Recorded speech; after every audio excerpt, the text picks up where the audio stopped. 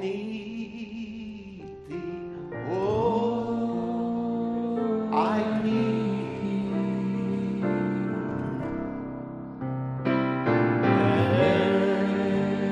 Every hour I need thee. Oh, bless me now, my Savior. I come to thee. Just invite him to your pew right now. I need thee. Oh, I need thee.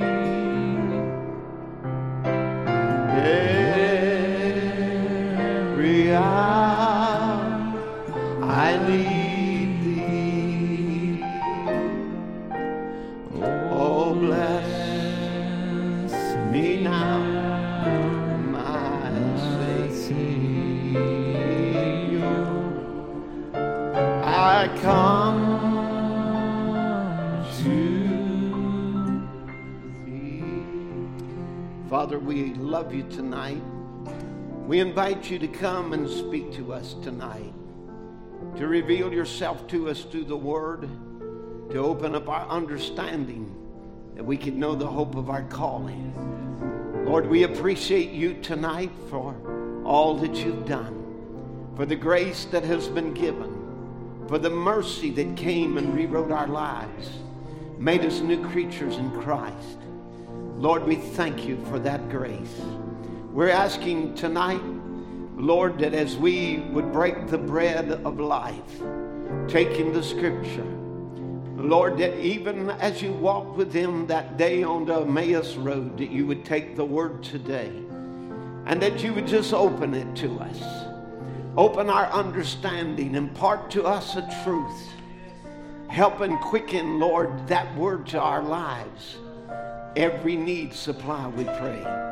There are those that are represented here tonight, and each one of them represents a need, because whether we even know it or not, we need you, Lord. There's not a one of us that are self-sufficient. We must have you, and we ask for your grace now. You'd minister to hearts and lives. In Jesus' name, amen. Amen. God bless you. God bless you. If you'll turn with me to Isaiah chapter 10, I'd like to read from verse 27. We'll read one verse there, and also then we'll turn to Revelation chapter 4 for the next scripture reading. That will be in verse 1. But right now, Isaiah 10 and verse 27. And it shall come to pass in that day that his burden shall be taken away from off thy shoulder, and his yoke from off thy neck, and the yoke shall be destroyed because of the anointing. Then turn with me to Revelation chapter 4, and we'll begin with the first verse there. And after this I looked, and behold, a door was opened in heaven, and the first voice which I heard was as it were of a trumpet talking with me, which said, Come up hither, and I will show thee things which must be hereafter. And immediately I was in the Spirit, and behold, a throne was set in heaven, and one sat on the throne. And he that was sat was to look upon like a jasper and a sardine stone. And there was a rainbow round about the throne, in sight like unto an emerald. And round about the throne were 24 seats, and upon the seats I saw 24 elders sitting, clothed in white raiment, and they all had on their heads crowns of gold. And out of the throne proceeded lightnings and thunderings and voices, and there were 7 lamps of fire burning before the throne, which are the 7 spirits of God. And before the throne there was a sea of glass, like unto crystal. And in the midst of the throne and round about the throne were 4 beasts full of eyes before and behind. And the first beast was like a lion, and the second beast like a calf, and the third beast had a face as a man, and the fourth beast was like a flying eagle. And the four beasts had each of them 6 wings about him, and they were full of eyes within, and they rest not day and night, saying, Holy, holy, holy, Lord God Almighty, which was and is to come. Or the same yesterday, today, and forever. Amen. God bless you. You can be seated. We're going to be speaking tonight on anointed for deliverance. Revelation chapter 4 shows the type that when the 7th age ends, as you notice, Revelation 4 begins right after the 7 ages conclude. And it is at the end of the 7th age that we will hear the trumpet call that says, Come up hither and be caught up to meet the Lord in the air. Now this is so important to us when we view the end time. Because, as you know, we're in the end time and we've got to have an escape from the things that are coming upon the earth. We notice just even released just recently in our school's curriculum that is being passed through the nation. It's being introduced to sodomize our children, to turn little boys into little girls and little girls into little boys. And we're living in a time when sin is rampant everywhere. There is killing and murders and rapes, and you cannot read the news without some of the most awfulest, hideous crimes that are being taken. Even children against parents and parents against children, and on and on and on. There's no limit, seem like, to the sin, because it's a bottomless pit that men have fallen into. We have heads of government that are boldly and recklessly proclaiming their desire to wipe out human life upon the earth. And it's certainly a time like this when we see signs in the heavens and the moon, and see signs upon the earth and earthquakes in divers places, that we ought to today be listening for that voice that says, Come up here. And we should hear that voice that urges us on in our lives to ascend. I want you to notice it was a trumpet call, Come up here. Come up here. It is a call to ascend. And of course, that is the call in this rapturing age, is to be a people who ascend, not a people who continue to fall or step out into this bottomless pit where men are tumbling over and over, head over heel. But once you can rise in faith above the clouds of peril and darkness and troubles of this life, if you notice in Revelation 4, is when John was caught up there out of the ages into the heavens, the first thing that he saw was God on the throne. And that's what we sometimes can't see, we see the trouble, and we see the perplexity of time, and we see the evil in the land. But when you are called up higher to ascend into the realms of a believer, that a believer is to go into, that we see someone sitting on the throne. Amen. And we see that there's somebody that's in control of all of this. And even though that man has allowed Satan to control, this is what our father Adam did. He sold the human race as under the rule of Satan and under sin's dominion, but that is only for a time. There is another king that is coming. And that's who we see when we step forward. We see step forward as our kinsman, where God became a man to take back for man what belongs to man. Satan's dominion is about over. Amen. We done seen the Prince of Peace is about to come and take the world back over again. He's already unsealed the book in his and has that in his hand and is about to deal out its contents. In fact, the matter is, he's handing it out to believers so that those believers can take it within them and digest it and speak. Amen. Because there's someone to prophesy again. We also see that John, caught up in the Spirit, that he sees around the throne that God is not alone, but there are 4 living creatures.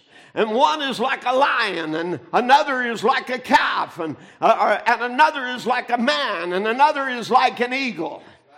And there's 4 of them, because 4 is the number of deliverance. Each one of them have eyes before and behind. You can't sneak up on them. And when they see what's coming long before it comes, and when there's no surprises to them, because they have eyes within and without. Amen. Showing what they could see. They can see what was to come. And eyes within shows that they know everything now. Eyes in the back know what was, which is, and which shall come. And reflecting through the church ages, the Christ, the same yesterday, today, and forever. He that was, which is, and shall come.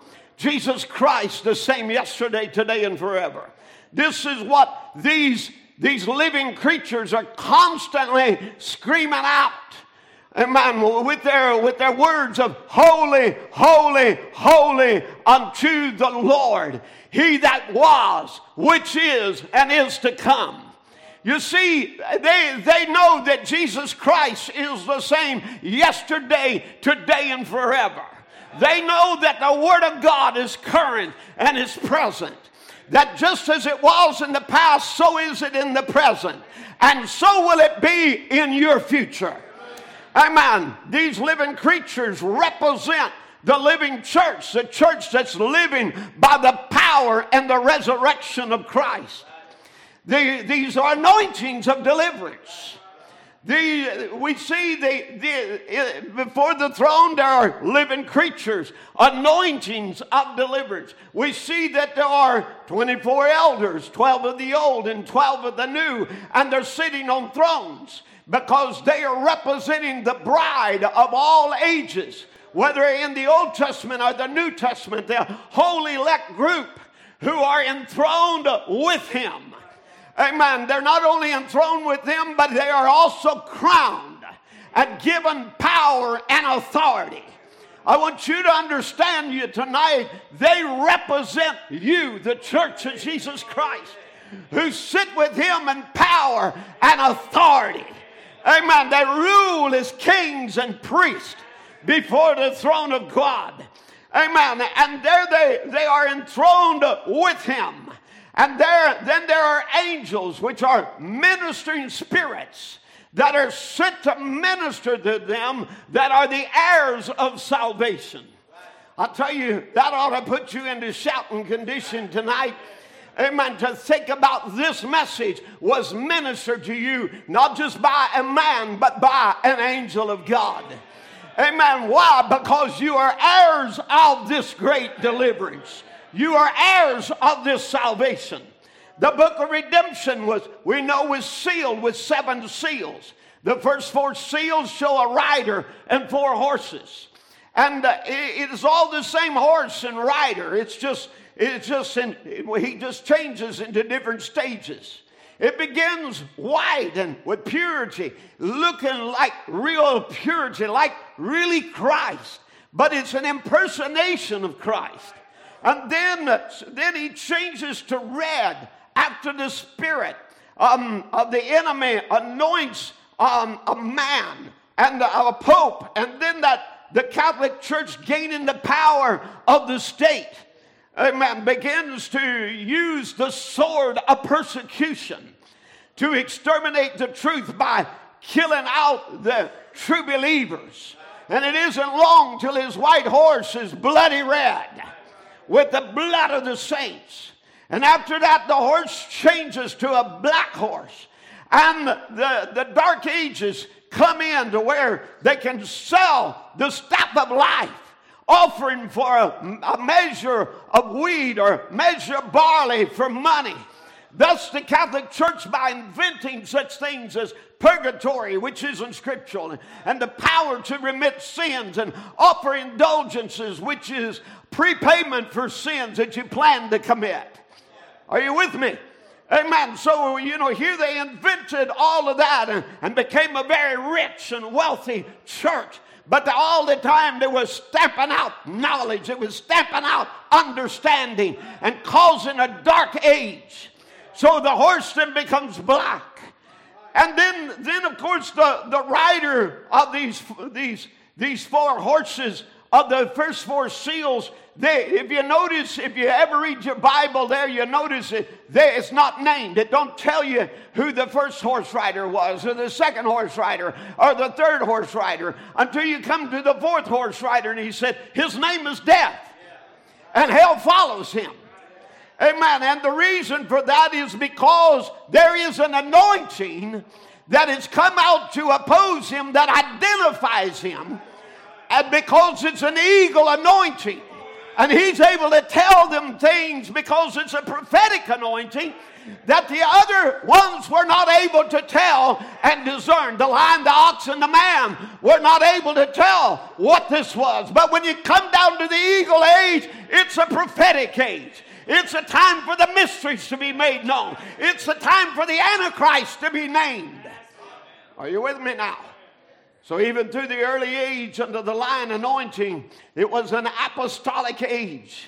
Now notice if you remember the first seal, and when he opened the first seal, I heard as it was the first beast saying, come and see.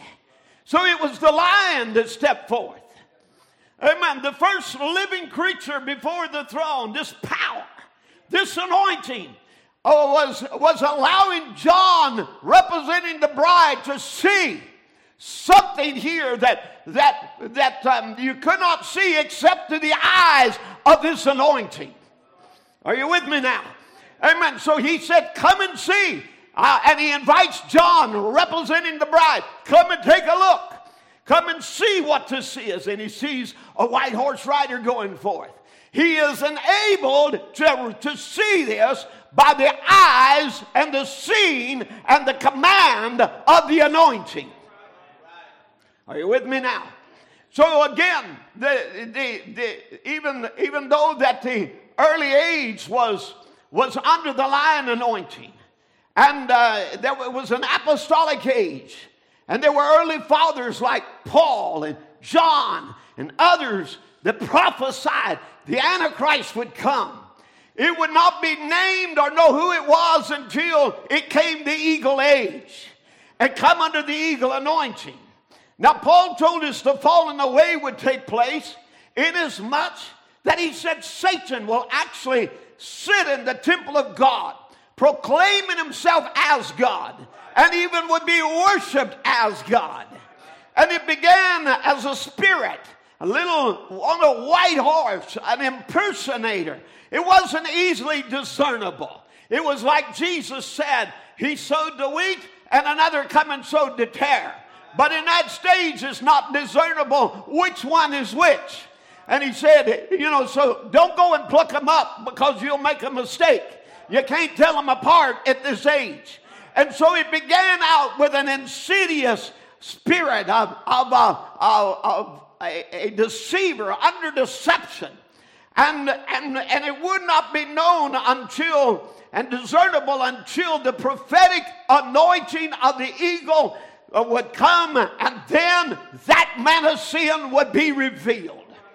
The son of perdition. Amen. And so neither did the ox anointing reveal it, nor the age of the reformers with all the intelligence of a man.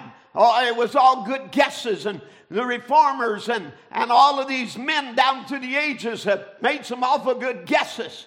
But it would not be made known until the eagle age, under that anointing, till the enemy himself would become exposed. Amen. Now, a beast represents a power. And so when you see the four living beasts, or these four beasts, are living creatures before the throne. It's a power. And it was the power of the Holy Spirit that was there to anoint the believer for every age, amen, in order that they could resist the devil. No matter what form he come in. Whether that he came as a white horse rider, or a blood red horse, or a black horse, or whether it's a pale horse, there is an anointing that God has reserved. Amen. In order to defeat the enemy. Amen. We are not a people that are undefended tonight. Amen. We are not a people that things can be slipped up on. And we are just left at Satan's devices. But no, God has an anointing in this day to equip the people that they can know the hope of their calling, they can know who they were, and they can discern and withstand that Antichrist spirit, and therefore become an invincible army that the devil cannot stop. Hallelujah. Now, the first horse rider represented a church that was going forth in its power. But it wasn't God's church. It was the Antichrist. It was a white horse impersonating Christ that went out to conquer. Well, look here at Revelation 6:2, and I'm not going to teach tonight, but I'm going to refer to some scripture. Revelation 6:2, and I saw and behold a white horse, and him that sat on him had a bow, and a crown was given to him, and he went forth conquering and to conquer. Now, so here the spirit, it began as a spirit. And you couldn't crown a spirit. This is why it was later given a crown. And because here it finally becomes manifest in a man, in a pope, in a leadership, and that's where he becomes crowned. And of course he's impersonating Christ. It looks like the true church, but it's a false church. They're claiming to be the true church, but they're the false church. And remember, the Antichrist didn't start in the last day. The Antichrist has been here all the way from the beginning. Remember, where there was Jesus, there was Judas. Amen. There was the Son of Man, and there's the man of sin. And both of them are manifest in the last days. Are you with me now? So it went to Rome, and he received a crown and put a pope on the throne of the church. And it would be, God did not leave his church defenseless. But no, there was an anointing from the throne that was manifesting itself as a lion. It was the Lion of the tribe of Judah. Amen. That early church was so influenced by the actual life of Christ. Jesus had walked among them for 3.5 years, and they had seen him die, buried, and rise again. And they were so influenced by the apostles who could say, I walked with him. They had witnesses of Matthew and Mark and Luke and John. It was the time of writing the Gospels, writing down the testimonies. This is what happened. I was there. Amen. I experienced this. Amen. And then later they had men who could say, but I sat with Peter, and I sat with John, and I had fellowship with Paul. I sat in his meetings, and I heard him preach. Are you with me? Amen. But it wasn't long until there wasn't any of them left. Amen. Amen. But while they were there, while they were in place, in Revelation 2:2, he would say, I know your works, and thy labor and patience, and how thou cannot spare them which are evil. Here he's given this accolade to that first church. I know your works. I know your labor and your patience, your perseverance, your tenacity, that you won't give up, and how you can't bear them which are evil. And then thou hast tried them that say they are apostles, and are not, and have found them liars. Amen. What am I trying to get to you, friends? I'm trying to tell you that there was a spirit that came out from the throne that anointed him, the Lion of the tribe of Judah. Amen. That gave them overcoming power so that the real believer, the elect, didn't get swept away by the Antichrist spirit that was already in the land and was already deceiving those. Paul said, I know that after my departure, there's going to be grievous wolves that will come in, and they will not spare the flock. Are you with me? Amen. But you see, then the rider, then he receives on the white horse, he receives a crown. He gets a position. He gets authority. They have a man now that is the Pope. And here they move on into this and organize the church, and the Bishop of Rome is crowned. And now finally they get the power of the state behind the church. Amen. And when that happens, he is given a great sword. Now I want you to see this in Revelation 6 and 4. Bear with me for a minute. We're just kind of showing you some background of the Spirit of God that anoints down to the age. And in Revelation 6 and 4, and there went out another horse that was red, and power was given to him that sat thereon to take peace from the earth, that they should kill one another. And there was given to him a great sword. So now we notice what happens. Now, when the papacy gets the power of the government of Rome behind him, here it comes that his horse becomes red. Power is given to him. And he takes peace from the earth. And now he's going to force his religion down, force his unbelief down, force his Trinitarian doctrine down. It's there that Tertullian will come up with a plan of taking God and making him into three people. Are you with me? Amen. It'll be their scholars that come along, and now then, it wasn't just enough to bring a false doctrine. But then you have the power now to kill anybody and force everybody into submission. And so if you didn't go with their doctrine of the Trinity, you get wiped out. Now you wonder how most of Christianity today is Trinitarian. That's the reason. It's because that peace was taken from the earth and power was given to kill and begin to wipe out the true believers and the truth of the gospel. Are you with me? Amen. But I'll tell you, what we're seeing there is a white horse that began so innocently, looked so harmless with a bow, and don't say anything about an arrow, but now it becomes empowered with the Roman government behind it and turns bloody red with the blood of the saints.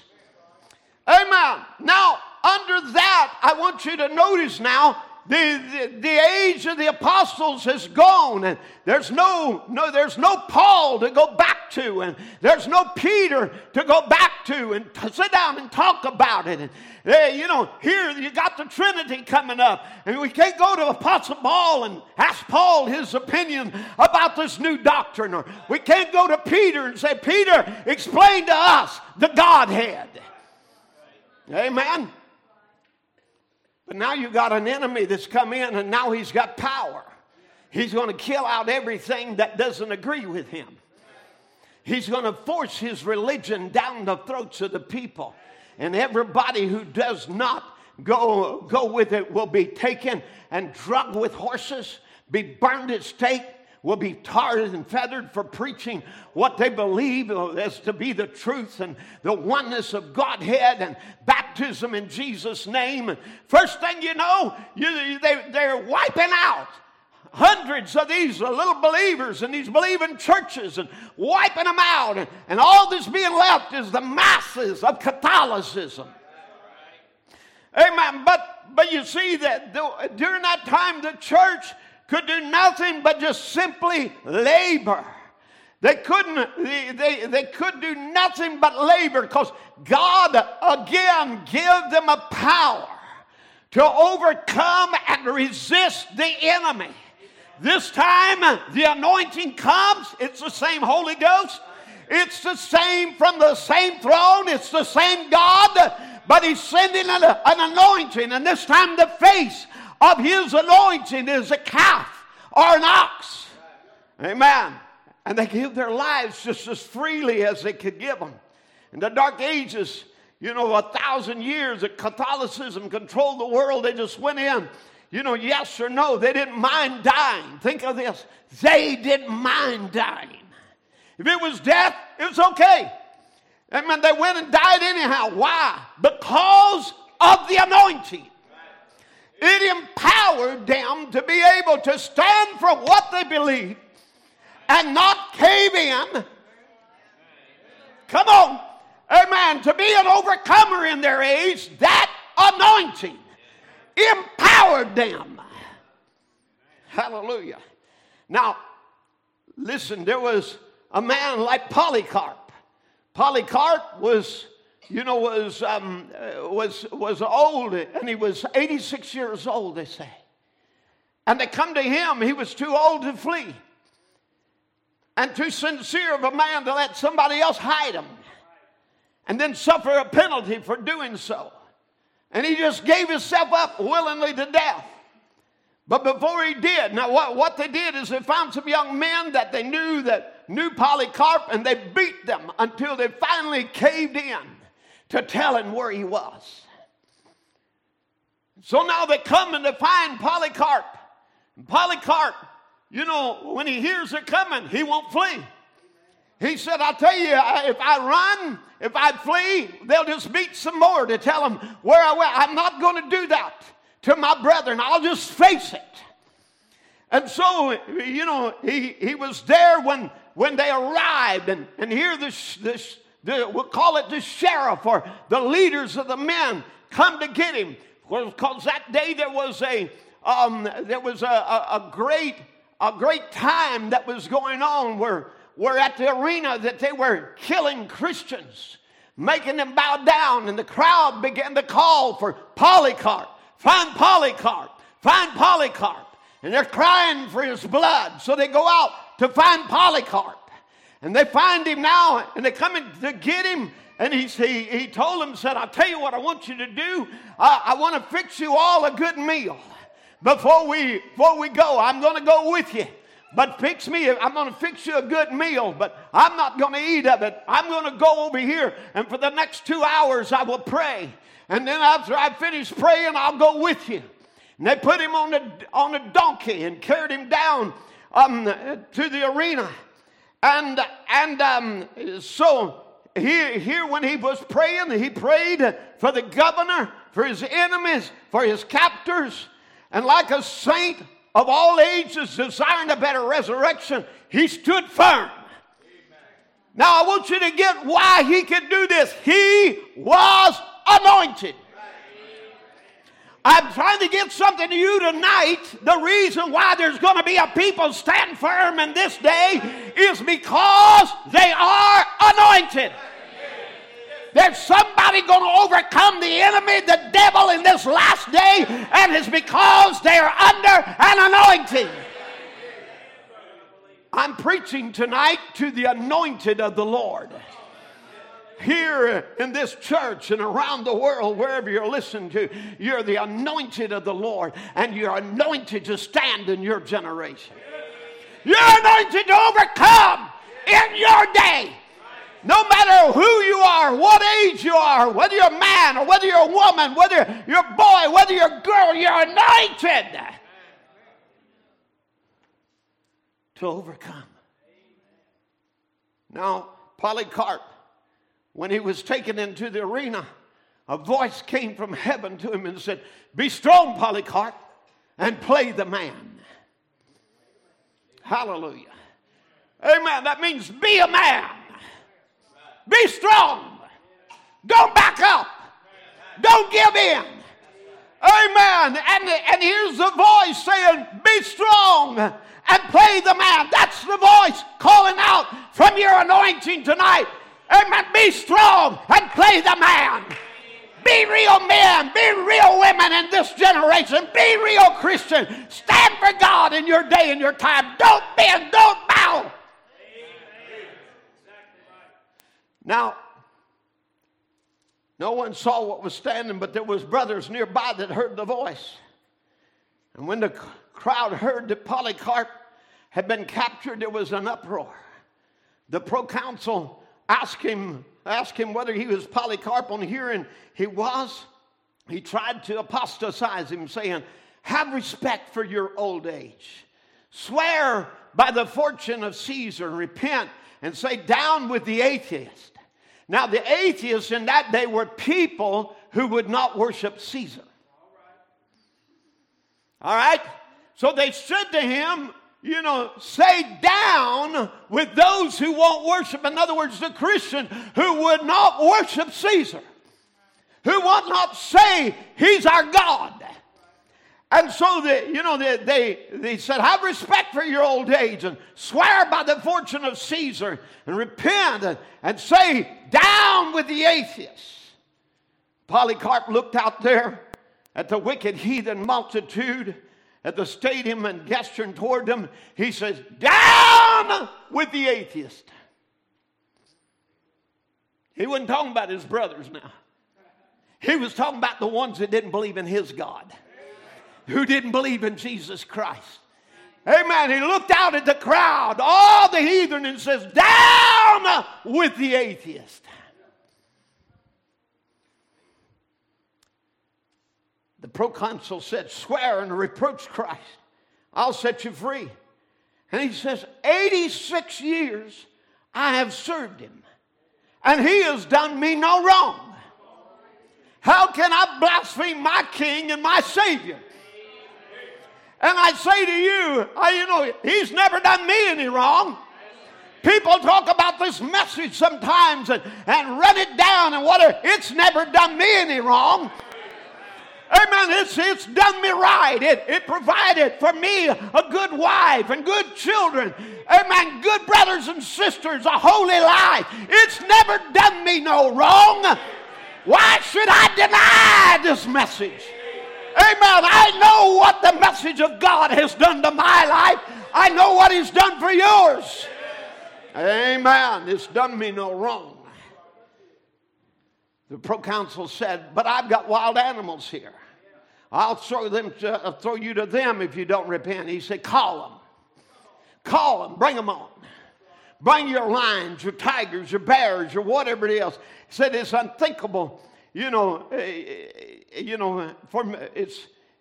unthinkable for me to turn from what is good to turn to what's evil.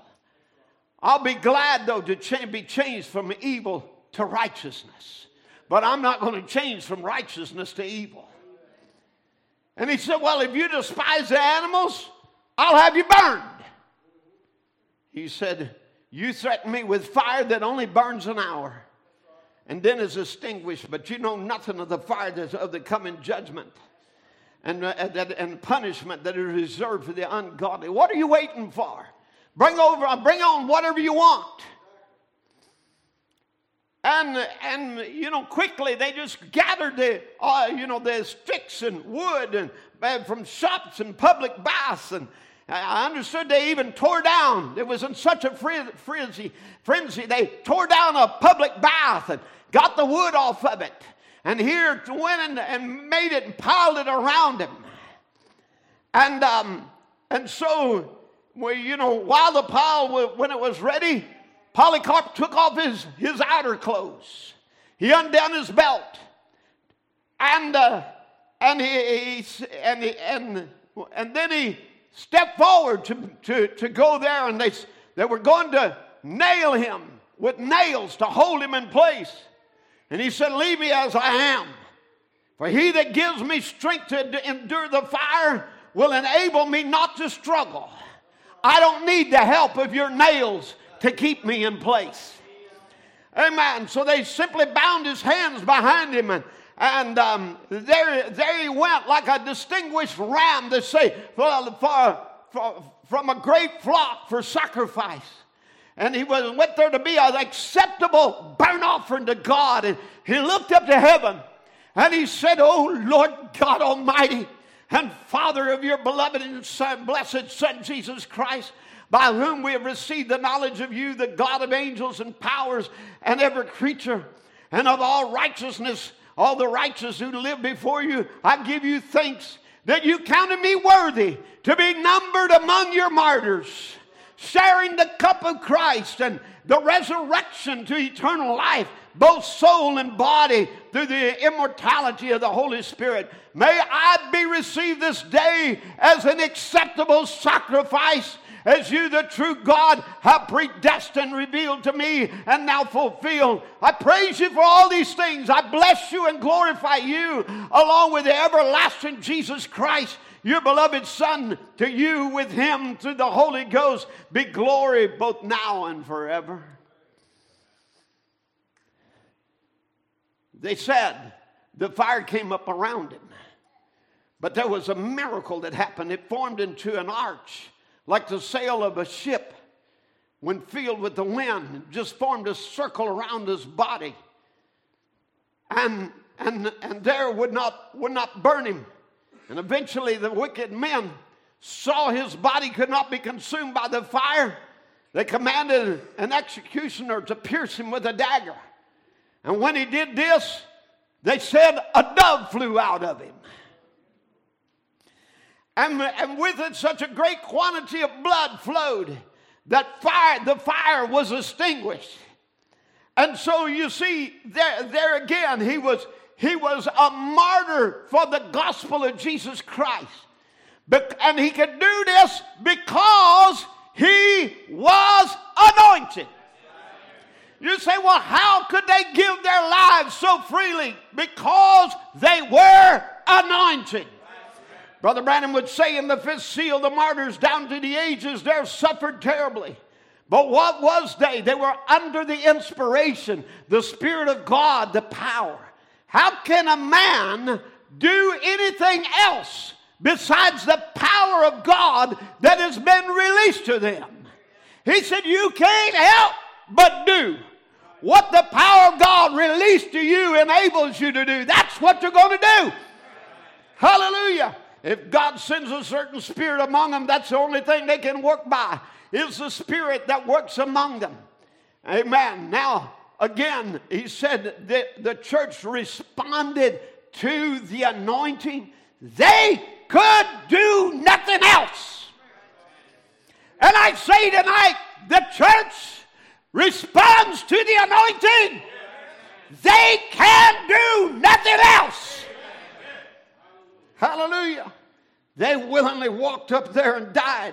They didn't care, because the Spirit that was anointing them at that time was sacrifice and labor, and they walked up just as freely as they could walk, anointed with the Spirit of God of that age, and died like heroes of sacrifices. Thousands times thousands, until it was numbered into the millions. 68 million of them on record. That's what they did. They labored in sacrifice. And then the Antichrist spirit, having wiped out many of the saints through persecutions, the power of Rome with their catechisms and prayers and Bible readings in Latin held knowledge from the people. Can you imagine? You go to church and the preacher is reading a Bible in another language you don't understand. What do you get out of it? The Bible was read. You got nothing. A sermon is preached and it's in Latin, and nobody understands what's being said. You walk out of there, just like you came in. You didn't know nothing when you come in. You don't know nothing when you go out. You just did your religion. Amen. But God responded to them by sending them the intelligence of a man anointing, with wisdom, smart and shrewd. And there they pulled out the Bibles from the cloisters and the hidden caves and smuggled them out of the Roman church and translated them into the common language. Amen. Where that sermons could be preached in their language and the Bible could be read in their language. What did that? The intelligence of a man And here's how he was overcoming the darkness of that age. The black horse rider was to give them intelligence.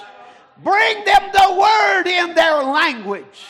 And those reformers would stand up under their anointing, and there they would preach the word. And they didn't have all of it, because remember, they had been taught for years and years misconceptions.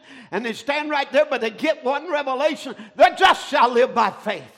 It ain't doing penance and paying for my sins. Jesus paid it all. And here they come, again, freed by the Spirit of God that came to anoint them for that hour. Amen. That Holy Spirit was combating the enemy. The black horse was riding, trying to block out truth that the red horse couldn't kill off. But now notice here, it comes right on down to finally we come down to the last age. And in the last age, remember, here he comes. It's a perversion of all three of them. It's the white, it's the red, it's the black. It is Laodicea. It is neither cold nor hot. Amen. It's a spirit here in the last day that nothing's right and nothing's wrong. Whatever you think is right, and whatever you think is wrong, and you have no right to judge me. Do you hear that? Amen. When it's come out in the curriculum here recently that where people begin to oppose and speak up against turning a little girl into a boy and a boy into a little girl and teaching this perversion and speaking out against it. All of the hordes of the people get on with their comments. You have no right to judge us. You have no right to judge us. You have no right to say nothing. And they shut their mouths saying, you have no right to judge. And Christians will come on there and try to say something and say, yeah, we don't have a right to judge. I say to you, you have a right to judge. You have a right to discern between right and wrong and call what is right, and wrong. You have the right to judge. Don't you know the saints shall judge the earth? You're called to give righteous judgment. Amen. To speak up. Say that's wrong. You have no right to judge. Yes, I do. Amen. I have a right to judge. I have a right to take the word and discern that thing. And to say that's evil. That's evil. That's wrong. That's sin. Are you with me? Amen. But you see, it's that day that we're living in.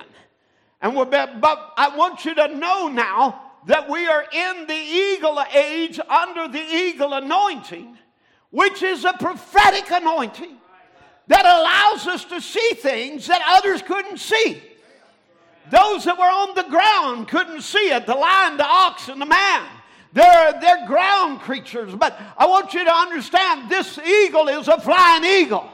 It changes dimension. It can go back and see where that spirit originated from. Come on.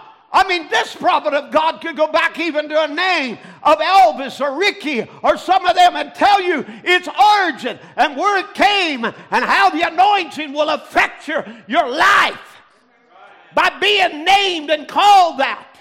And he said, if you name that, change your name. Somebody help me preach. Amen. Oh, it may be a popular name. It may be a name everybody likes and reveres and reverence, but a prophet of God saw the origin of it. Are you with me now? Amen. There's a lot of things like that we got to look at with eagle eyes and the eagle anointing. Amen. Then you see where some of these spirits that are coming in this last day. Some of the dress that is going on, some of the hairstyles, some of the behavior, and all of that is coming in because of the spirit of the age. But the eagle comes out to warn us where that thing came from. To do what? To give you an overcoming power so that you can rise up above it. Amen. Is everybody here tonight? Amen. God likened his prophets to eagle. That's why he sent an eagle in this day, a prophet. But I want you to know, he wasn't the only eagle. Amen. Every one of you children of God are under that same anointing. Amen. We're anointed by the eagle anointing to overcome in our generation. It's the prophetic age. Amen. It's the time where we know now what the meaning of the lion, the ox, the man, and the eagle. We know what the white horse, the red, the black, the pale. We know all of these things because it's the eagle anointing. And the eagle anointing also restores back the original faith. It gives the church again wings to fly. Amen. That they can fly in the heavens where all things are possible to them that believe. Are you with me now? Amen. Now we're coming down to some things here because this is eagle time, under eagle anointing. It's the anointing of the hour. It's the time we're living in. It's the working of the Holy Spirit for this particular time to prove that Jesus is not dead. Amen. The things he said he would do just before the evening lights went out, here God is doing it. Amen. Remember that the anointing says Jesus Christ the same yesterday, today, and forever. The anointing said, he that which is, and which was, and is to come. The anointing said, he is holy. His word is holy. His truth is holy. His righteousness is holy. His peace is holy. Amen. He is holy. Come on, church. That's what the anointing says. The anointing upon you tonight magnifies Jesus Christ. Amen. It exalts him. It causes him to be your place of adoration. Where that you worship is him. Are you with me now? Now these living creatures or cherubims, they have been guarding the way to the tree of the tree of life. It was in Genesis. We'll look at that in Genesis 3 and verse 24. So he drove out the man, and he placed at the east of the Garden of Eden cherubims, and a flaming sword which turned every way to keep the way of the tree of life. So here it is. He drove Adam and Eve out and placed at the Garden of Eden cherubims. These same ones that you're seeing in Revelation chapter 4. And I want you to notice they were to keep the way of the tree of life. They keep the way to life. Amen. They keep the way to life. Now get the point now. These are cherubims. And they keep the way, the path to life. Are you with me now? Now let's think about it just for a moment. They got a flaming sword. Here in Eden, when man fell, these cherubims, they were to keep men out of Eden and guard the way to the tree of life, because they could not come to life without the shedding of blood. Until Jesus paid the atonement. And when he paid the price, oh my, I want you to understand, the cherubims are still there, not to keep you out, but to help you come in. I'm talking about anointings are there to keep you in the path, to keep you on the path to life, to help you in the journey to life. Amen. I'm trying to get something to you. You are not alone. You are anointed. These angels, these cherubims are there to help you get to life. Amen. If you're sick tonight, they're here to help you get to life. If you're unsaved tonight, they're here to help you get to life. Amen. Whatever situation you're in, they are here to help you get to life. They guard the way to life. Now, with Israel, when they would camp along the journey, there was a tabernacle where life was. So the tabernacle has life in it. So when they come to rest, there were 3 tribes that would be under Judah. There would be 3 tribes over here camped that's surrounding now. They're all coming into place. Here's Judah. Here's Dan. And over here, there are two others. Listen to me now. There's Dan. There's Dan, and there is Ephraim. So you got them all now coming together. Here they are surrounding the tabernacle. So they're all camped under a banner. Judah's got a banner of the lion. He's the Lion of Judah. Amen. The Ephraim, he's got the banner of an ox. Amen. Reuben, he's the head of the other 3. They all camp with the other 2, and they camp with him. And he has the man. Reuben is the man, and the eagle is Dan. So you got them all gathered around life, and they're all guarding the entrance into life. Amen. And so the only way that you're going to come to the tabernacle is through the ox, the man, or the lion, or the eagle. Are you with me? Amen. This is exactly what they did in the Old Testament there. They camped under their banner. Amen. They camped under their sign. Oh, we're camping under a sign tonight. We ought to wave that banner. Amen. We ought to tell the world what side we're on. Amen. Because we've got an eagle anointing that we are under. And we're not earthbound like the rest of the world. Amen. But we're called to a high calling. Amen. Now, in the New Testament. Now we come to the New Testament. Since the way to life is Jesus and his indwelling spirit, these same cherubims that kept unworthy men away from the tree of life is now here keeping the way, protecting the way for us to bring men to life. Amen. Now, so in the New Testament, we know where God tabernacled in men. Where did that happen? In the book of Acts. Right? Amen. So we have in the book of Acts where God tabernacled with men. That's where the mercy seat was on earth. Was in the book of Acts. If you want to find mercy, you want to find grace, it's in the book of Acts. All right? Now, so the book of Acts is the holy place with the mercy seat. Only there is deliverance. Only there is salvation. It's the inner veil where God and man is reconciled. And surrounding the book of Acts, guarding the way to bring people into the book of Acts, is Matthew, Mark, Luke, and John. Amen. The 4 living creatures again. The lion, Matthew, the ox, Mark, Luke. Amen. Are you with me? The man, and then the eagle, John. Glory to God. Amen. So here you have these guards that are leading you. They're there to lead you to the indwelling of the Spirit.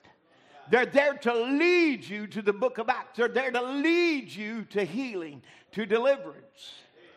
Amen.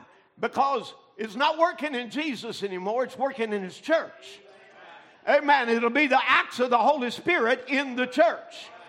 Amen. And they will be writing a book of Acts.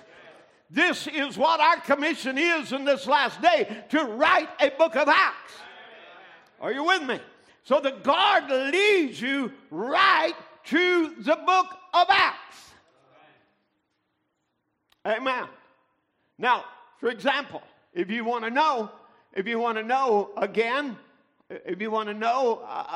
the steps of salvation, what can you do? You can go right there to Matthew 28:19 and say, "Go you therefore and teach all nations." Here's the guard, baptizing them in the name.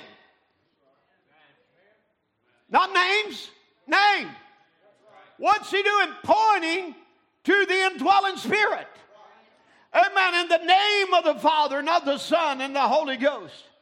Amen. Now notice now, he keeps those without election out, because they get confused along the way. But those that belong in, those that are the royal priests, those that are the elect of God, they find their way right through this scripture. And they can see there that there ain't three gods. There's one Lord, one faith, one baptism. Amen. Teaching them to observe all things whatsoever I said unto you. And lo, I am with you always, even to the end of the world. That ought to got us shouting right there tonight. To know his promise is here, right here in the end time. And the lion roars out and said, I'll be with you, even to the end of the world. If you're wondering if he's with us tonight, the lion's roar of Matthew said, he's here. He's present. Where is he present? In those who have repented and have been baptized in the name of Jesus Christ. Amen. And it opens up the door of Acts 2:38. Repent, every one of you, and be baptized in the name of Jesus Christ for the remission of sins. Now, Trinitarians get confused here, and they teach this is three persons. Father a person, Son is a person, the Holy Ghost is a person. One God in three persons. Now, I know I said that too fast and you didn't catch it, because they can't understand it either. And you can say it slow. One God in three persons. Holy Trinity. It still don't make sense. Three persons make three gods. Come on. Three persons are three personalities. Three persons are three individuals. And there's not a Trinity in the Godhead. Amen. But the Godhead's in a person. And that person was in Jesus Christ. Are you with me? Amen. Let me just show you here. Let me just go here for a minute. Put that scripture, Matthew 28:19, back up here again.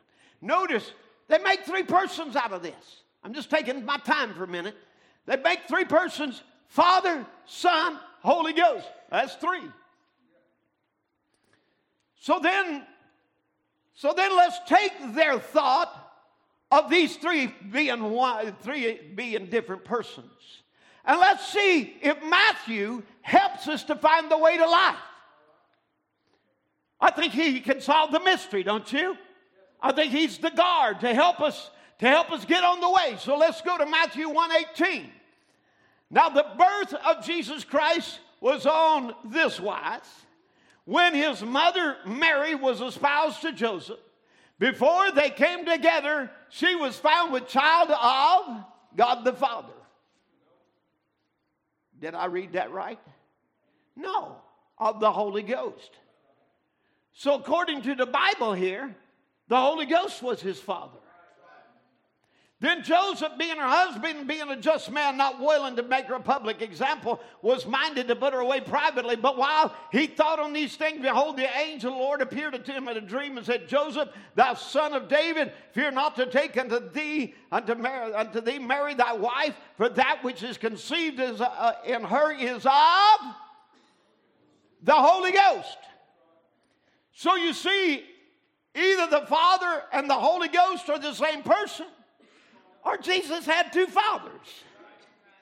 You got two people bringing the conception. He come from two. Now, that might fit with today. We have two mommies. We have two daddies. But it don't fit in the Bible. Come on. That's not a family.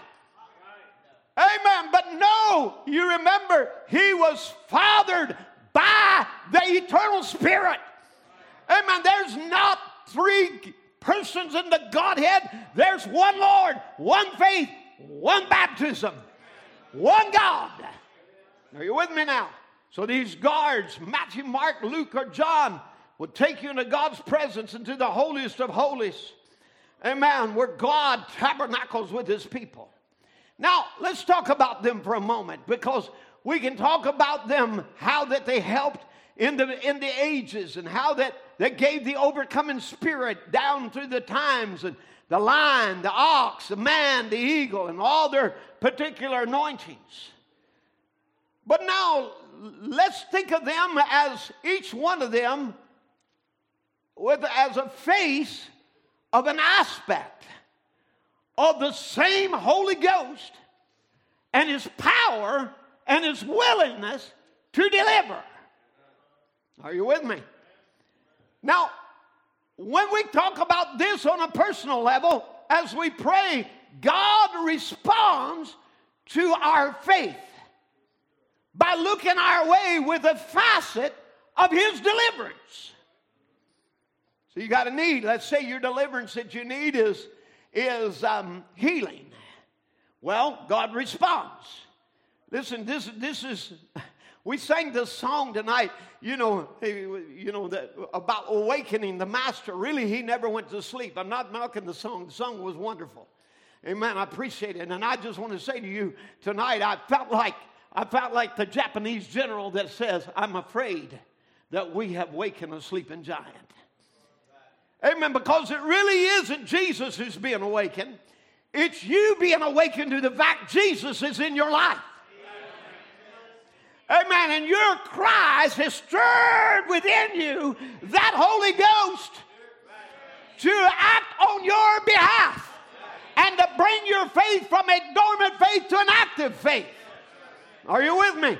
Amen. So when the lion anointing empowers a person's faith, it is a boldness and with great courage and with tenacious fight for healing, a faith that never backs down. Amen. Oh, that mighty faith of a warrior lion roar. Amen. Sickness comes and there's something of faith that rises and roars out.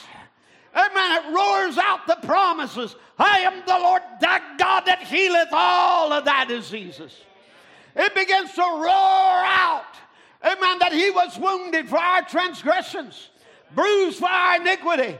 Amen. It begins to roar ferociously at the enemy. That's a lion anointing. Are you with me now?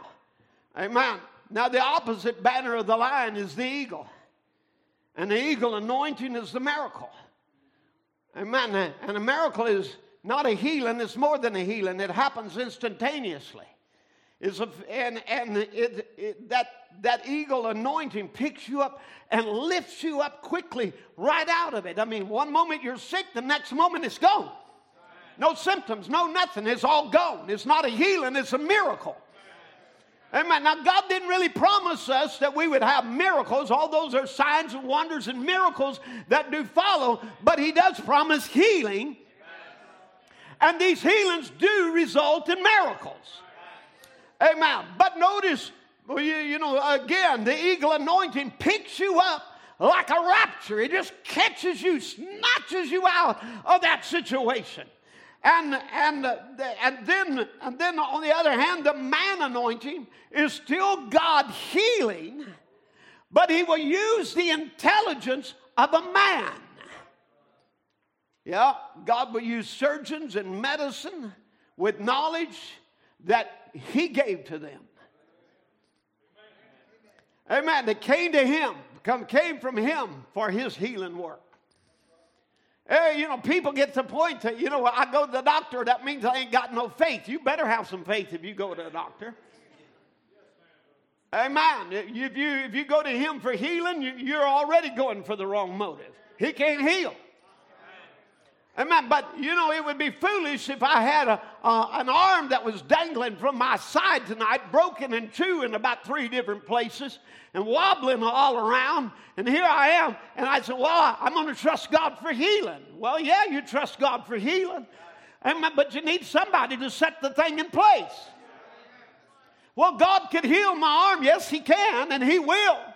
Amen. But it'll heal much faster if you'll put it in place. Amen. Same thing comes along.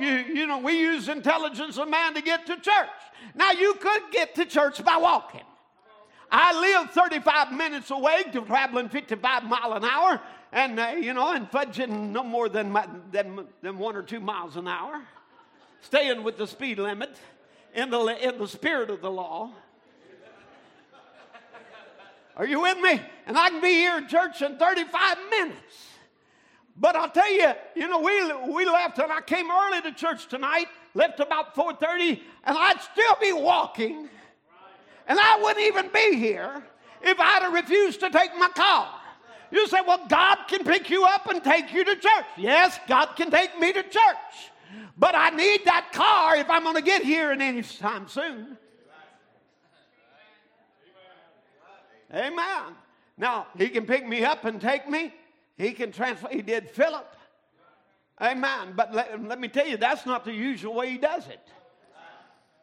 Amen. Usually you'll get in a car or truck or something, you'll drive to church. Amen. Now the same thing. God can heal, and it's God healing. He'll use a doctor sometimes. And so it's absolutely stupidity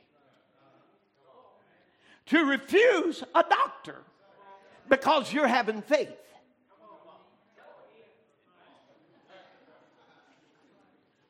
I think they hung up on me.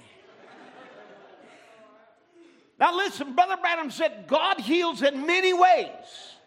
A doctor asked me not long ago, what's your opinion of medicine? Brother Branham said, well, God is the only one that can heal, sir. The Bible don't lie. And the Bible said, I'm the Lord that heals all your diseases. And the Bible can't lie.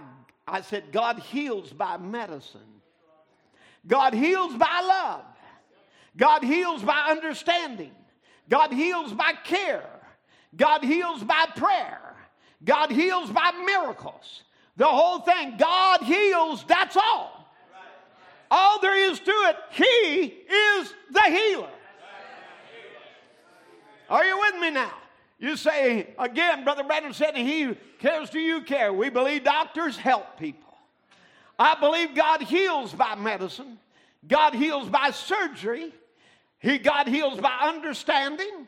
God heals by love. Just a little love goes a long way. Let somebody be all upset and just show them you care for them. God heals by love. God heals by prayer. God heals by miracles. God heals by His Word. God heals whatever source it is. God heals by it. It's God that heals. For He said, I am the Lord that healeth all thy diseases. So it all should work together. Conference with God. Your first duty when you get sick, of course, you go to your doctor. He does all He can do. He can't do no more. You have a right to go to the great specialist then. Now, we're not against doctors. Well, who is then? This Pentecostal age that we come through. That claimed and thought they had all this super faith. That if you dared went to a doctor, you was denying God. That's not denying God. Amen. God uses medicine. God uses doctors. Amen. God uses the intelligence of a man. That's that anointing. And sometimes that's the way that God looks toward you. He don't give you a miracle. He doesn't give you a healing like a lion faith of healing. But He'll give you a doctor. Now you use that with wisdom. Remember, when you're sick, your first duty is to go to the doctor and see what he says. And then if he diagnoses the case of something that he cannot, science has not been able to reveal to him any help for you, then you have a right to come to God. He's the great physician. Amen. We can appeal to a greater doctor. Amen. Now, notice there's another one. There is the ox anointing. And under that ox anointing, you may plod along, with one small victory, one small step, carrying that burden, struggling and strain again. You're given grace to plod along the journey. You can even be healed and get sick again. Find relief under this ox anointing. And Paul did it. He said, I prayed to the Lord 3 times for Him to deliver me. And Brother Branham said he would actually get better and get sick again. And he'd get better. He'd get prayed for and get better and get sick again. And he'd get better and he prayed and said, Lord, take this away from him. And God spoke back and he said, my grace is sufficient for you. Because of a need in your life, because that you would be exalted, amen, above measure, I've allowed a messenger of Satan to buffet you. Amen. Now, so what did God do? He said, the ox is just going to help you to plod along. And sometimes that beast of sacrifice looks to you and you come right down to death.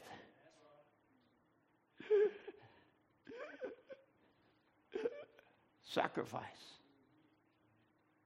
Go like a martyr to the block. But God knows you're going to be healed. Because he heals all diseases. And that death Satan can only torment you to that door.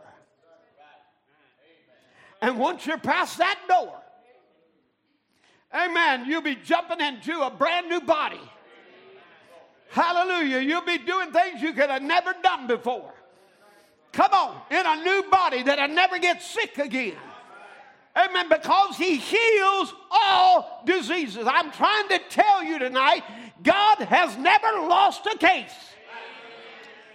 There's never been a time that a Christian ever trusted for him and he did not answer and he did not provide the healing that he atoned for them at Calvary.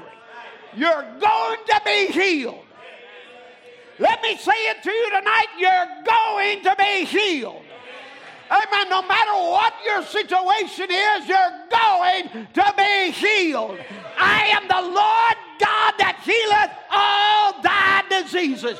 Sometimes I'll anoint you with great faith. Sometimes I'll anoint you with a miracle. Sometimes I'll turn you over and let doctors help you. But sometimes it'll be I'll carry you in the other dimension. But you're going to be healed. Hallelujah. Every crooked back's going to be straight.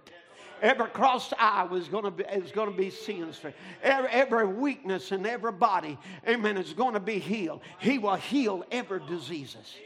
Amen. He'll heal body, soul, spirit. He'll heal everything. Amen. Now, there was a little sister Shakarian. Her baby died. It had crib death. And Sister Shakarian and her husband, Julius, they had been, together they wrote that book, A Prophet Visits South Africa. They witnessed healings, miracles, power of God, deliverances. And they believed. One morning they get up. I'm just going to say it. Maybe I'm just filling in some pieces that ain't there, but perhaps one morning they got up and they go to the crib and their little baby is dead. They're in Germany. That little mother, she was a believer. She said, it's time to call Jesus on the scene. There's a need right here. And my baby is dying or is dead. But I done seen that God will raise the dead. I done seen the miracles. And they made it word that the U.S. government, because he worked for the military, would send Brother Branham on a plane all the way to Germany to pray for their baby to raise it up from the dead. And Brother Branham waited on a vision. He waited on a vision. He waited on a vision, waiting on that vision. It never came. And finally, the Spirit of God spoke to him and told him, it's the hand of the Lord. Tell her to go bury her baby. Now, sometimes it's just that time. It's just that place. Maybe a young child, maybe, whatever. And she come to Brother Branham later and said, Brother Branham, what was it? Did I not just have enough faith? Why was it that that God wouldn't raise my baby?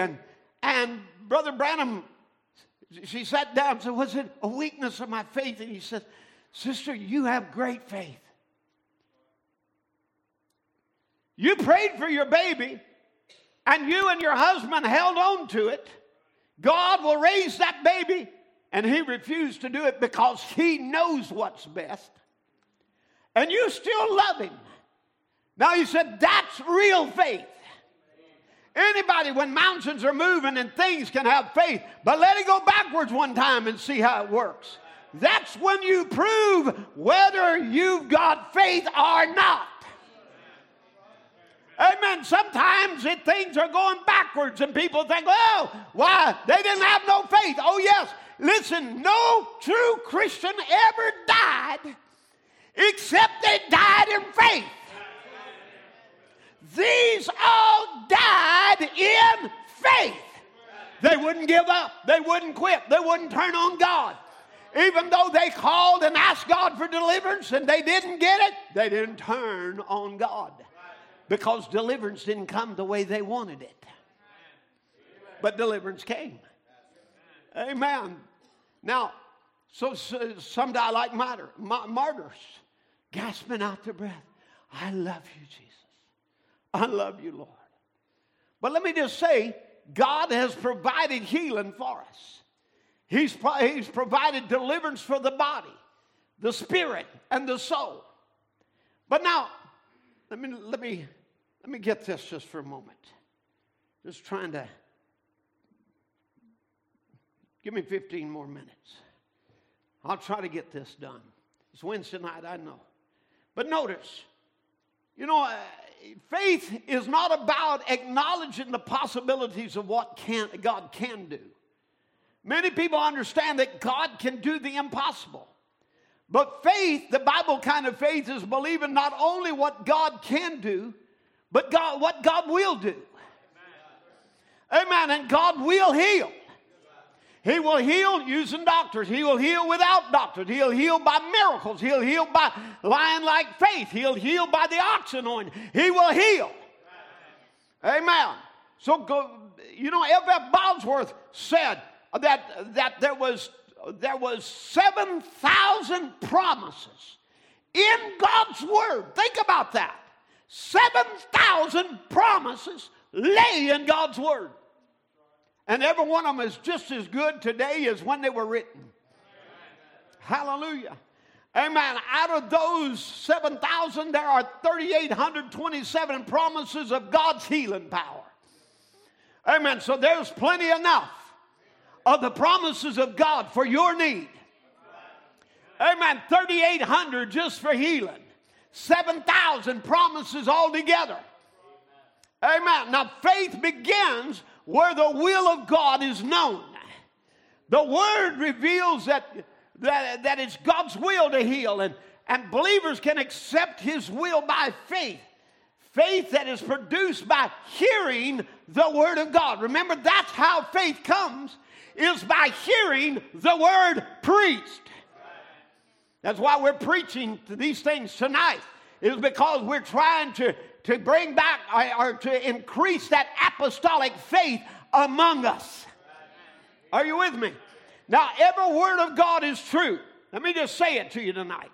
Though every word of God is true, angels are just as real. Amen. I mean, when he stepped out of a pillar of fire to a prophet in this day, God was making it real to us in this generation. I want you to know that not just one person saw that angel, but hundreds of people saw that angel in the meetings. Hundreds, if not thousands, actually saw the pillar of fire. Amen. Sister Jeannie Camp, she was there, a young girl there, and walked into the presence of that angel. She knew it was there. Amen. It's been witnessed in our generation. Are you with me? And I just tell you, it's no less effective today as it was when the prophet of God was here. No more than it was less effective back in the days of Paul when an angel stood by him. Amen. The angel of the Lord, can I say it to you? The Bible said they encamp about those that fear him and delivers them. Amen. Listen, friends, that pillar of fire is not just a picture. It is a real, living, vibrating, pulsating being. Amen. When it was taken, if you go back and look at that picture on the back wall tonight, when you go out of here and you will look and you will see the pillar of fire is hazy because the camera there was catching it there as it was pulsating. So it was like a fuzzy light because it was a living, moving organism out of which an angel would step out and minister to ones in this generation. And I tell you, if you want to know where the pillar of fire is tonight, it's in His church. Amen. It's in the body of believers. It's right here in this building tonight. Amen. Now, every word of God is true. Every word that Jesus used to defeat the devil was written word. I'm trying to bring something to you now. Amen. Because you are anointed, are you with me? To use the word. That anointing has a flaming sword. Amen. That sword is to be in your mouth. And you are to be anointed to speak the written word. Now, of course, you can be anointed to speak things that aren't in the Bible. But you are anointed to speak things also that are in the Bible. God could give a prophetic word. He has to me many a time. Amen. Giving me a prophetic word. I've heard His voice. Amen. Speak to me things that brought me right up out of. I wasn't even asleep when I was sitting on the side of the bed in the middle of the night and hear the voice of God. Amen. And I know that it's true. But let me tell you, you do not have to wait on a voice to come in the middle of the night. You have the voice of His word. Hallelujah. It's the voice of the Lord. And Jesus, every word Jesus used to defeat the devil had been written some 1,500 years or 2,000 years before, and was in a written form until it was taken into His heart and spoken with His lips. Amen. But Jesus knew every word was for every believer, and it was current for that time. And so He spoke, "It is written." It is written. You missed that. I said Jesus knew that every word of God was for every believer. It was for him, and it was current for that time. So He could take a word written 1,500 years ago, and in it was life. Enough life in that when He spoke it, it would have the same effect over the devil. To defeat the devil anywhere, any place, anytime. Amen. Let me demonstrate this for a moment. Amen. Let me demonstrate this. Let me just say it to you. In order for you to be filled with the Holy Ghost, how many's got the Holy Ghost? How did you get it? How did you get it? How did it happen? How did it defeat the devil in your life? You use words that were written 2,000 years ago that said, "Repent, every one of you, and be baptized in the name of Jesus Christ, and you shall receive the gift of the Holy Ghost." You took a word, come on, that was laying in the Bible, and you believed it, you took it in your heart, you believed it, and it worked. Demons left your life. Cigarettes left your life. Alcohol left your life. Amen. Why? Because you took written word, amen, and you believed it. And it worked. Now, how in the world can you do that? That wasn't wrote to you. That was spoke to a people who stood there when the Holy Ghost came on the day of Pentecost.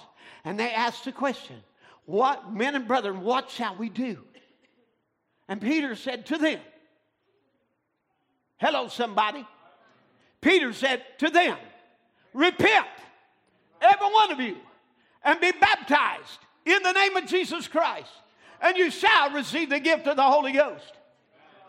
Is that right? Amen. So it was spoken not to this church. Peter wasn't here and preaching that to you.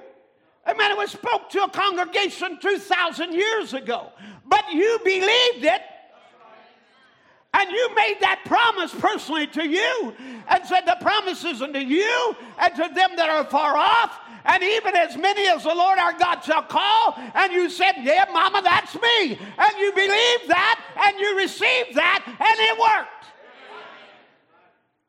Now, if it'll work for that deliverance, it'll work for every deliverance. Amen. Maybe not that scripture for your healing, but for the healing of your soul. There's other scriptures laying in the Bible, amen, that is for the healing of your soul. Now, let me bring it right down. So you got Matthew, Mark, Luke, and John. And I'm going to go through these real quickly. So here's the guard trying to get you into the acts of the Holy Ghost. That's what we want to see, apostolic times, isn't it? Amen. So here's one of the guards, one of the cherubims, which is Matthew the lion. Let's see what he says about it. Matthew 9:35. Jesus went through all the towns and villages, teaching in their synagogues, preaching the good news of the kingdom, and healing every disease and sickness. Is that the Bible? Preaching the gospel. Preaching the gospel is what? Proclaiming the gospel of the kingdom and healing every sickness and every disease among the people. Amen. This is Matthew pointing to that you can have a Book of Acts church. That the indwelling spirit can be living in a church, in a body of believers, and perform the same acts that they did back there. It was not the Holy Ghost in Jesus now. It was the Holy Ghost in his people. The acts of the Holy Ghost in his people. Matthew 8, verse 16. When evening had come, they brought to him many that were demon-possessed. And he cast out spirits with the word, and healed all that were sick, saying that it might be fulfilled that which was spoken by Isaiah the prophet, saying, he took our infirmities and bare our sickness. Bore our sicknesses. So you see, again, this is him. But you say, now, Brother Tim, but that was for a word that was 2,000 years ago, and that was Jesus. We're going to come to that in a minute. But look here in Matthew 18:18. I want you to see. Here the lion is screaming out, roaring out tonight. Matthew 18:18. Verily I say to you, whatsoever you shall bind on earth shall be bound in heaven, and whatsoever you shall loose on earth shall be loosed in heaven. And again I say unto you, that if any two of you shall agree on earth as touching anything that they shall ask, it shall be done for them of my Father which is in heaven. Come on. Amen. This is Matthew saying, amen, he's guarding the way. He's helping you to get, amen, to the indwelling spirit and the acts of the Holy Ghost, where the Holy Ghost is acting, living, moving among the people. Amen. You want to see what Mark the ox said? Let's go to Mark 5:34. And he said in her, daughter, your faith has healed you. Faith will heal you then. Faith will heal you now. Go in peace and be freed from, or be whole of that plague. Mark 11:21. Remember, here's Peter drawing to remembrance. Jesus cursed from the roots of fig tree. Spoke to the life of a fig, of a tree. He can speak to the life of a fig tree. He can speak to the life of a cancer. Speak to the life of any demon. Come on. Amen. It's got to obey the name of Jesus. Amen. And Peter called and remembered, said unto him, Master, behold, the fig tree whom thou cursest is withered away. And Jesus answered them and said, have faith in God. Glory. Amen. Isn't there people tonight that could have faith in God? Amen. For verily I say unto you, Amen. That whosoever shall, oh my goodness, who did it say? Who did it say? Who did it say? Put your name there now. If you shall say to this mountain, be thou removed, and be thou cast into the sea, and not doubt in his heart, but believe those things that he saith shall come to pass, you can have whatsoever things you say. Amen. Oh my, here's the power that's in a believer. How many believers tonight have faith in God? His word is still the truth. Amen. Notice he said in verse 24, therefore I say unto you, whatsoever things ye desire, when you pray, believe that you receive them and you shall have them. You believe it's already been done. Amen. You believe you already have received it. Amen. You go to acting like you've already received it. You go to praising God because you've already received it. You believe because you did what he said. So therefore you're going to receive. Let's go to one more place of Mark the ox. Mark 16:17. And these signs shall follow them that believe. Now what's he doing? He's helping us get to the book of Acts. How many wants to go to the book of Acts? Mark's giving you a little help. Amen. And these signs shall follow them that believe. In my name, we've been through it, in my stead, in my place, they shall cast out devils, and they shall speak with new tongues, and they shall take up serpents, and if they drink any deadly thing, it shall not hurt them. They shall lay hands on the sick, and they shall recover. Amen. Let me go real quick. Let's go to Luke the physician, Luke 4 and verse 32. Listen now. Here we go. They were astonished at his doctrine, for his word was with power. Come on, church. Amen. Doctrine is to be the word with power. It's not to be a bunch of theology. The message that you got in this day was the word with power.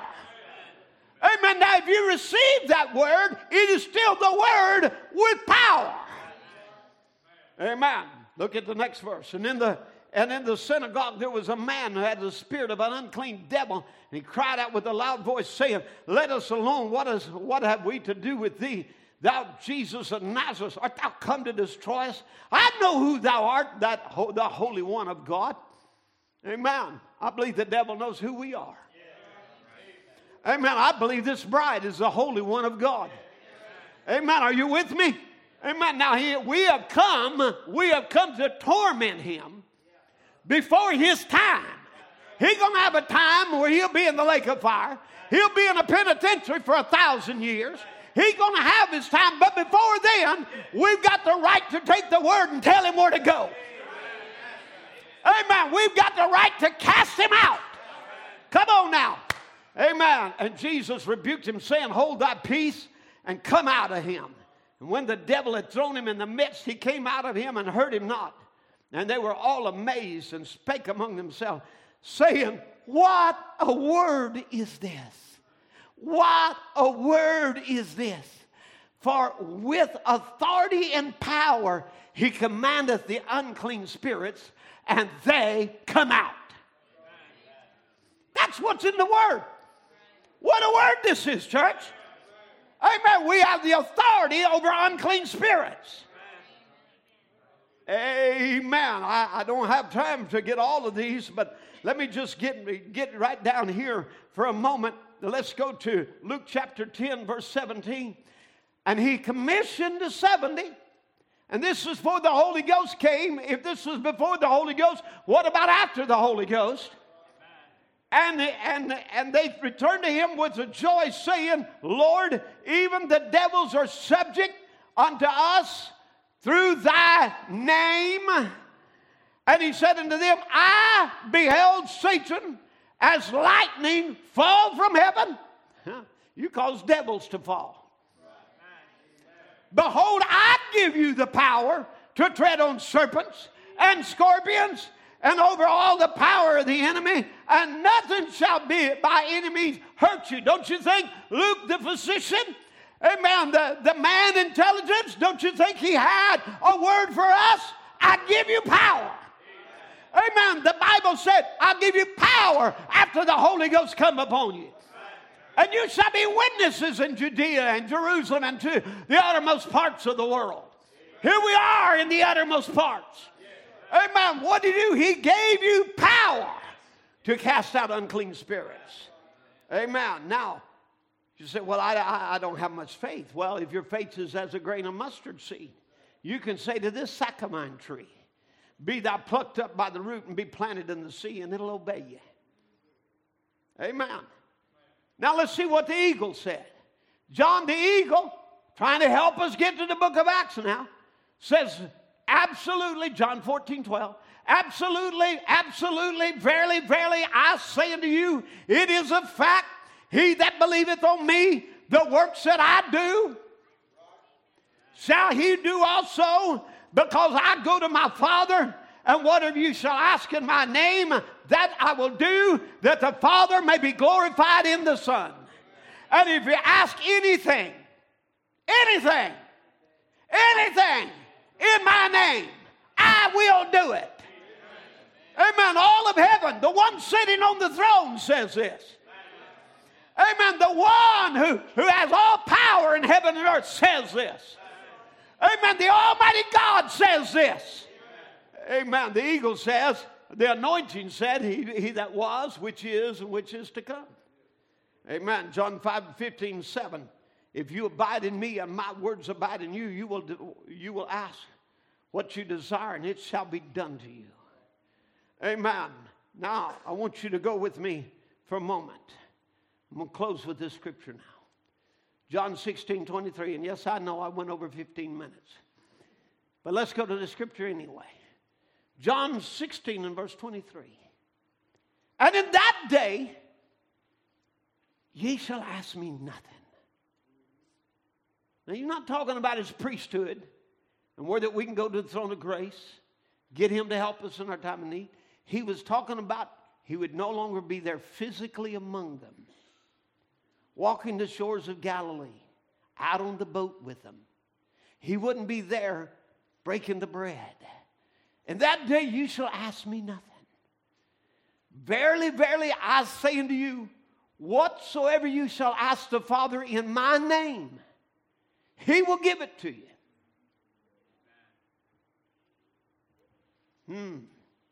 Give me the next verse.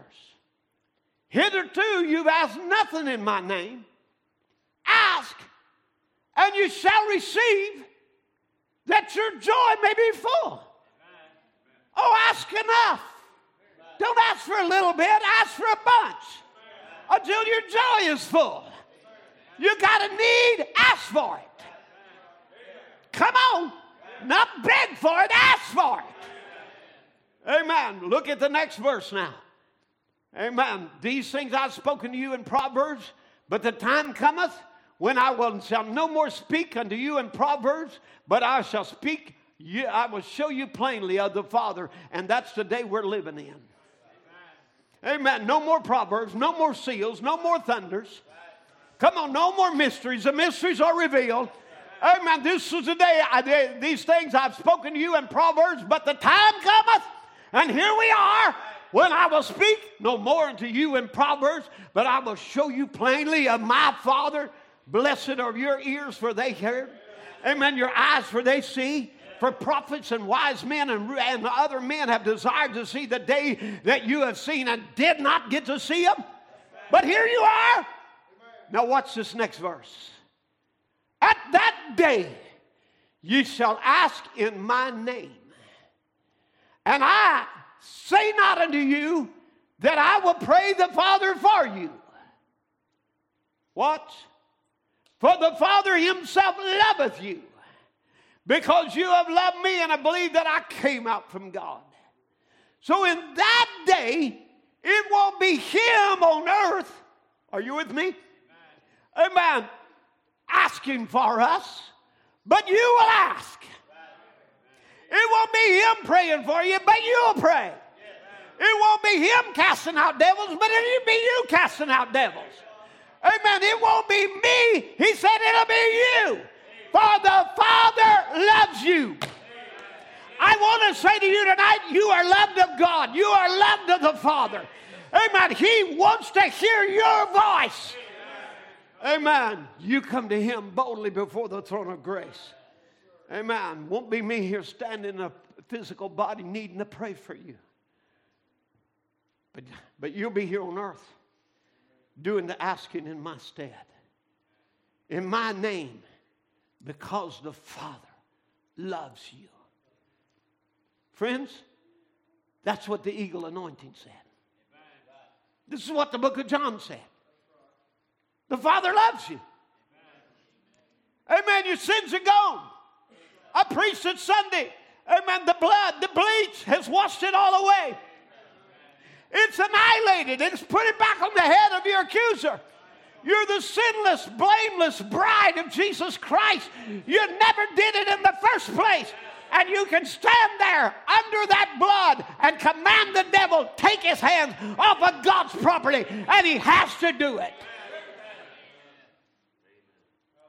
It's the eagle anointing.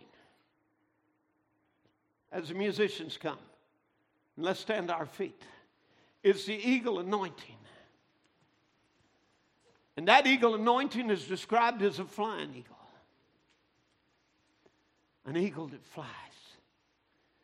That sets his wings in the promise of God. I want you tonight to realize what you've been called to. This eagle anointing is trying to lift you up higher than where you've ever walked before. The eagle anointing was upon Enoch, that every step he took got higher. And I'm trying to tell you tonight, you're not of this fallen world. You're of a rising church. And the church is rising. She is not falling. And she's not going down as a faithless group, but she's a rising church, rising in power. Now set your wings in the promise of God. Let's worship the Lord just a moment. Amen. Father, I give this message to you now in Jesus' name. I want you to sing a song, that song about the eagle, the eagle's wings that we just been singing. Amen. Let's just worship the Lord for a moment. And I want you to take a moment here. You're an eagle now. How many's eagle? How many's under that anointing? Then you can't help but to do what you've been ordained to do. And that's to fly. And the Holy Spirit, the winds of the Holy Spirit is coming through this building tonight. Amen. We're not a people walking by faith, but we're looking to the unseen. We're going to worship God now. We're going to rise in faith. I want you to rise with this. There are two roads you may take. Oh, yes. One by sight. Oh, yes. And one by faith. Take the word of God. Amen. What you see, what you believe is what will be. Set your wings to the winds of faith. You can fly in a higher place. Do not struggle, it's by grace. Set your wings to the winds of faith. What's your need? Think of it now. What's your cry? What's your mountain? Much too high. Speak the word of God, and by Hallelujah now. it will move.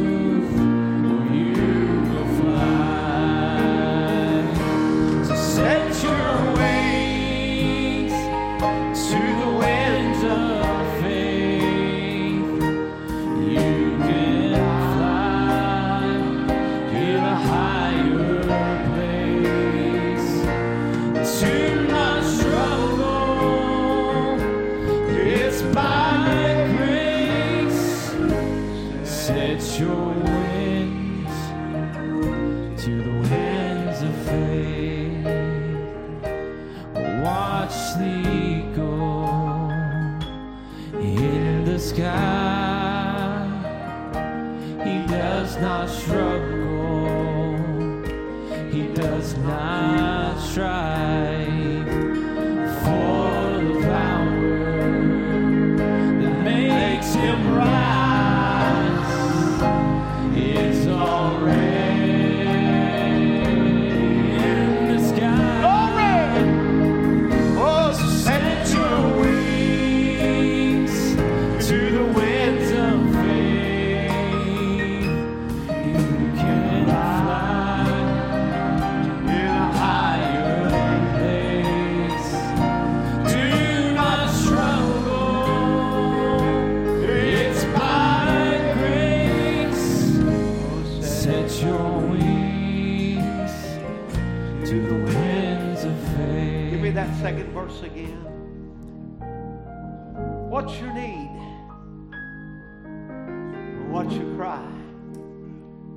What's your mountain? Much too high. Speak the word of God.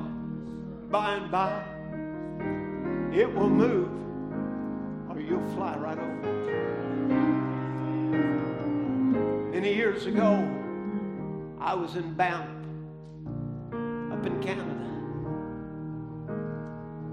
The Hildebrands took me up there, my wife and I.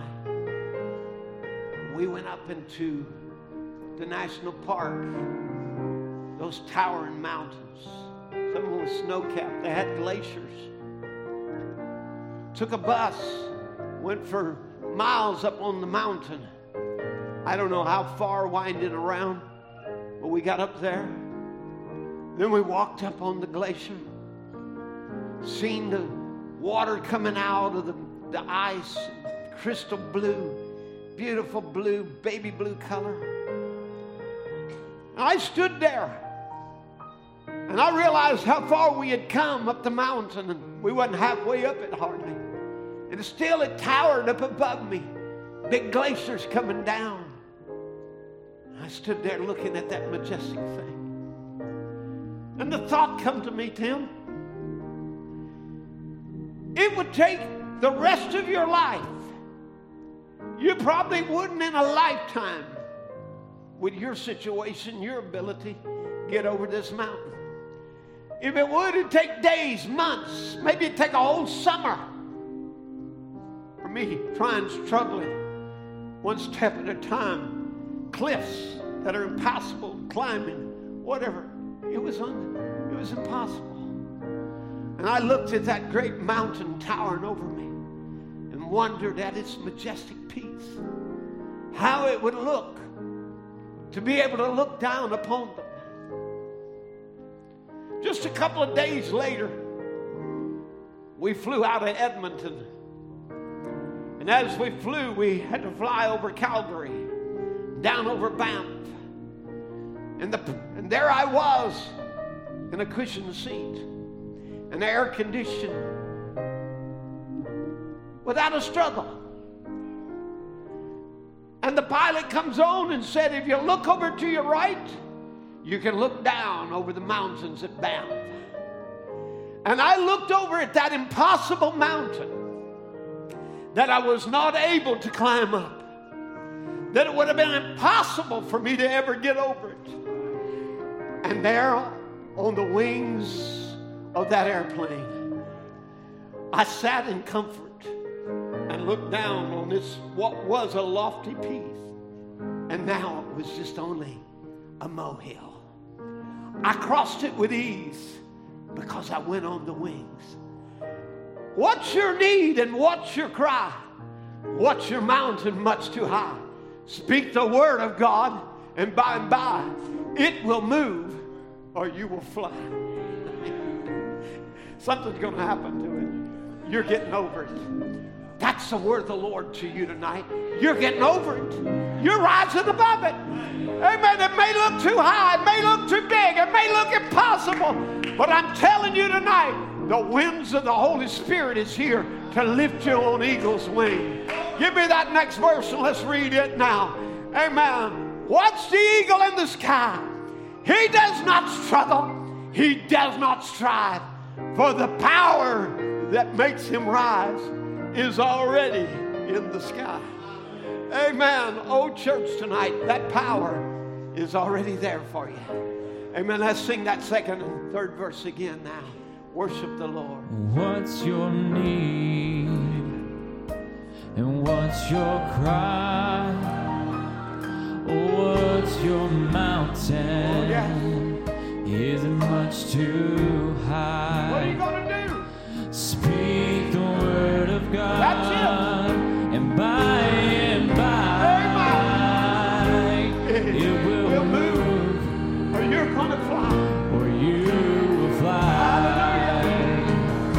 So set your wings to the winds of faith. Every scripture point you right to up above the You can fly in a higher place. Now don't struggle. Do not struggle. It's by grace. It's God's favor upon It's you. by grace. Amen. Just set your wings now. Set your wings Hallelujah. to the winds of faith. Watch the eagle in the sky. He does not struggle. Oh, he don't struggle. He doesn't Does strive. not strive for the power Glory now. that makes him rise is already. Come on now. Set your wings now. Set your wings Yes. to the winds of faith. You can fly in a higher place. Do not struggle, for it's by grace. Set your wings to the winds of faith.